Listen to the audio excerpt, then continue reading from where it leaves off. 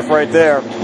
Score at the end of 2 periods, UMass Lowell 4 and Merrimack 1. Mike Macknick with John Leahy. Tonight's second intermission is brought to you, as it always is, by Merrimack Graduate Studies. At Merrimack, you can earn your master's degree in as little as 1 year. Choose from graduate programs in business, education, engineering, health sciences, criminology, and so much more. Visit merrimack.edu/graduate today for all the details. Well, joining us here in the second intermission, Josh Cummins, New England Hockey Journal. And boy, Josh, that second period, all UMass Lowell. Maybe Yuri Hudema might have liked to have maybe the fourth one back, but still, really, just the way that UMass Lowell dominated that period, start to finish. A lot of the goals that they scored, just hard-working goals where they just overpowered players and won battles, and that led to goals. Yeah, I thought a couple really nice shots, too, with the third and the fourth one. Yeah. But, yeah, it's just, I thought Merrimack played really well in the first period, but like you said, so some really hard-working plays, and that's what Lowell seems to tend to do just every year, no matter who the players are, and a couple of the goals were by freshmen today, so that class has made a big impact there, and yeah, just some really hard-working play, which we're used to seeing from Norm's teams. Yeah, and it's funny, too, that, we see them do that, and it's impressive, and you say, wow, they do this over and over, and yet at the same time, you can say, even within the same game, they didn't play that way all the time. No team is going to play, their best all the time, there's no question about that, but I don't know what was said between periods, the first and the second period there, but Lowell really came out and, stepped it up another level. Yeah, and it's really impressive to see with the number of freshmen that they have. I know a lot of the coaches talk about there aren't really freshmen at this time of the year, but they have so many of them in the lineup like Merrimack does too, and it just seemed, like you said, really big games here down the stretch, and it does seem like they turned it off kind of like a playoff type feel in these games. They might be taking over that lead in the points by a freshman class here in the country because, you've got Blake Wells had no points coming into the game. Now he's got a goal and an assist, right? You have Marek Karincic had no goals coming into the weekend. Now he's got a goal in consecutive games and may end up being the Rookie of the Week. So, we've known about guys like Brown and Lee and, Berglund and, guys that have had great years like that. They just keep pulling these guys out, it seems. I know, and that last that fourth goal was his defenseman. That was quite a shot too. Last two plays that they made, just really hard working and pretty high skill for two guys that didn't have any points coming in the weekend. Like you said.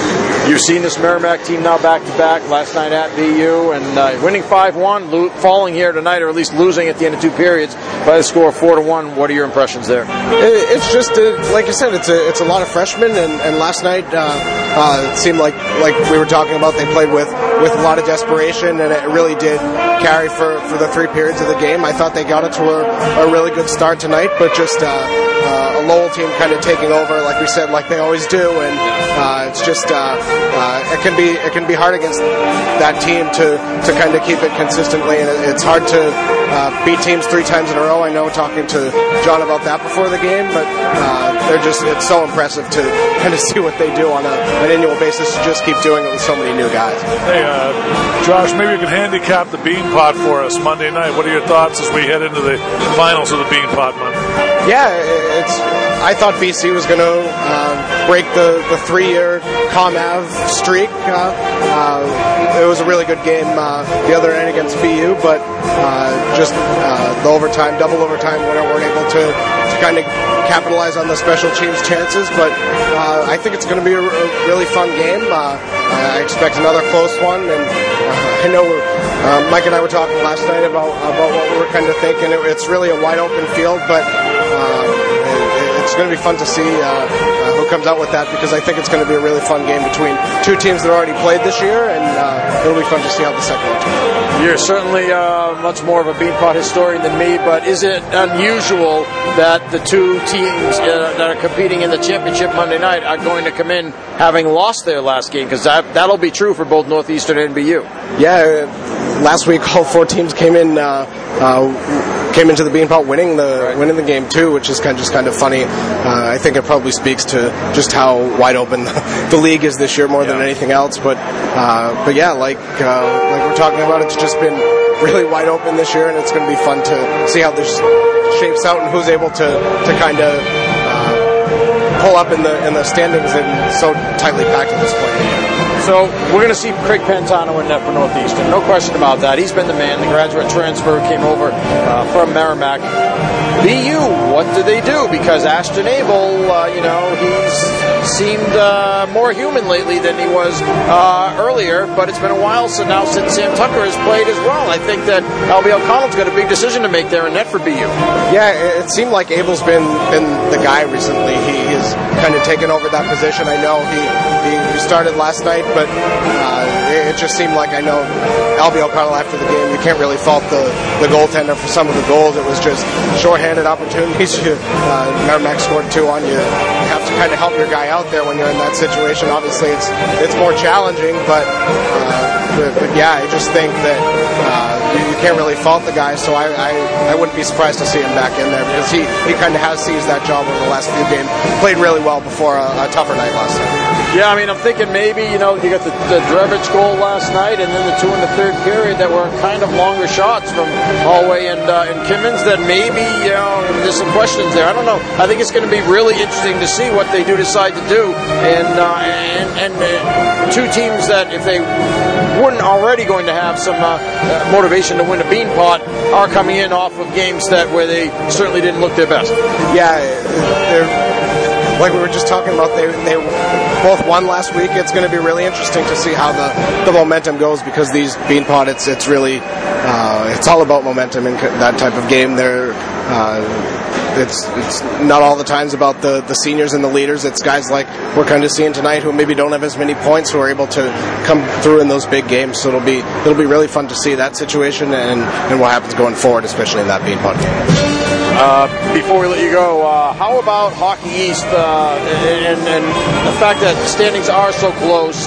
We were talking about it. You've got UMass and Providence right up there. Lowell, they win this game, they're going to be right up there within a couple of points of first as well. BC, they're idle, but they're still up there as well. Northeastern is down in 9th place, but really not that far away from the top of the league as well. And Maine is really coming on with all their home games that they're playing. It wouldn't surprise me to see them end up winning the league. How do you think all of this will play out here over the next few weeks? It's going to be really fun. Like you said, Maine, it's really really going to be interesting to see what happens there, because they are going to be up there, and just with the number of home games they have, I think a couple teams have games in hand on them, but they haven't lost a home game this year, which is insane. So yeah, I wouldn't be surprised at all to see them come out the top. But obviously UMass seems to be having a really great weekend right now against Providence. That's another team that's kind of up there. If they're solidifying themselves. There was a point in the middle of the year that maybe looked like they might slip back to the middle of the pack a little bit, but they bounced back really strong with a game last night, obviously, against a UMass team that's so talented. So it's going to be a fun race, and interesting to see how it shakes out with those top. But Maine is going to be maybe the story of the whole group, because of how many home games they have left, and could really be in line to take it. Yeah, they might win the league largely because of that, and also their schedule, I think, is the easiest of all the teams that remain. Before we let you go, Josh, BC coming up on the schedule for Merrimack. 2 games next weekend, and then a game on the 27th to close the regular season. Your thoughts on the Eagles? Yeah, it seems like quite a few Hockey East teams this year have had so much contribution from freshmen, and they're another one with, obviously, the 3 draft picks get a lot of attention, and Spencer Knight's been so good in the net there.